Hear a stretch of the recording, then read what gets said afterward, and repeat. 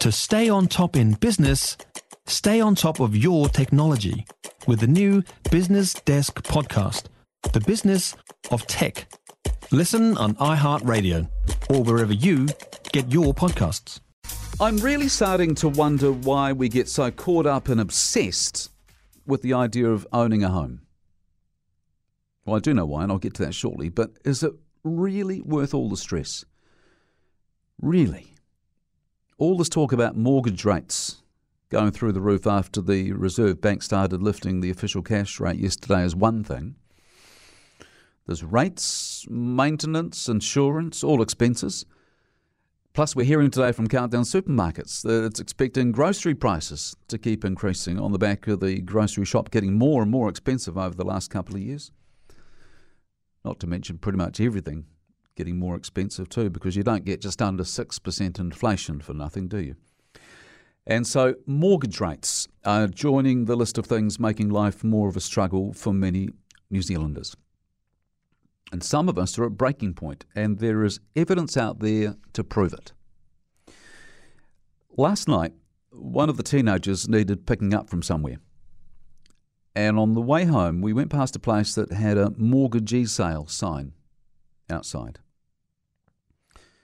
He was interested in that, and he asked me what it exactly meant. And we talked about this sort of thing happening when someone has a house or a property, and for whatever reason, they can't keep up with the mortgage payments, and so the bank comes in and sells it to get its money back.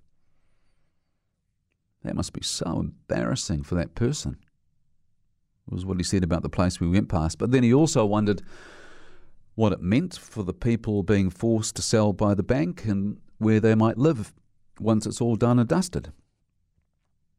And I said to him that I think we're going to see more of this happening this year because interest rates are on the up and a lot of people will have mortgaged themselves to the hilt buying places at exorbitant prices. A lot of these people too will have had fixed interest rates which will be coming up for renewal this year, and there are truckloads of them apparently in the situation, which will mean quite a hike in mortgage payments, and some of them just won't be able to afford it. And so our conversation in the car last night raised as many questions as answers. And one of those questions for me was, why do we still think that owning a place is the be-all and end-all? Is it worth all this stress? The alternative to owning your own home, of course, is renting. But you ask any renter if they think they've got it easy, and most will probably tell you they feel ripped off by stupid rental prices and they wish they owned their own place. So the grass doesn't seem to be greener on any side of the fence, does it? But we do have to ask ourselves whether the so-called quarter-acre dream is over and whether it's time to stop chaining ourselves to mortgages and banks for most of our lives. Like I said earlier, I know why those of us who are lucky enough to be able to do get caught up in this idea of owning our own home. The simple reason is it's pretty much the only way to build personal wealth, particularly if you're a wage or a salary earner. But here's my question today. Is it all worth it? Is the stress over interest rates worth it? Is the cost of maintenance and rates worth it? Will the people with the mortgagee sale sign outside their place this morning be thinking it's worth it? Because they're not just giving up on the quarter-acre dream, are they?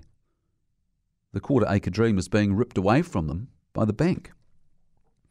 And then there'll be the people who aren't forced to sell by the bank but have bought a place thinking they'll do it up, another great Kiwi tradition, who will be starting to realise now that the value of their place is probably about to go down with overall prices dropping, and the cost of borrowing is about to go up, and they won't be able to do any renovations because the bank won't extend their mortgage, and any renovations would just be overcapitalising.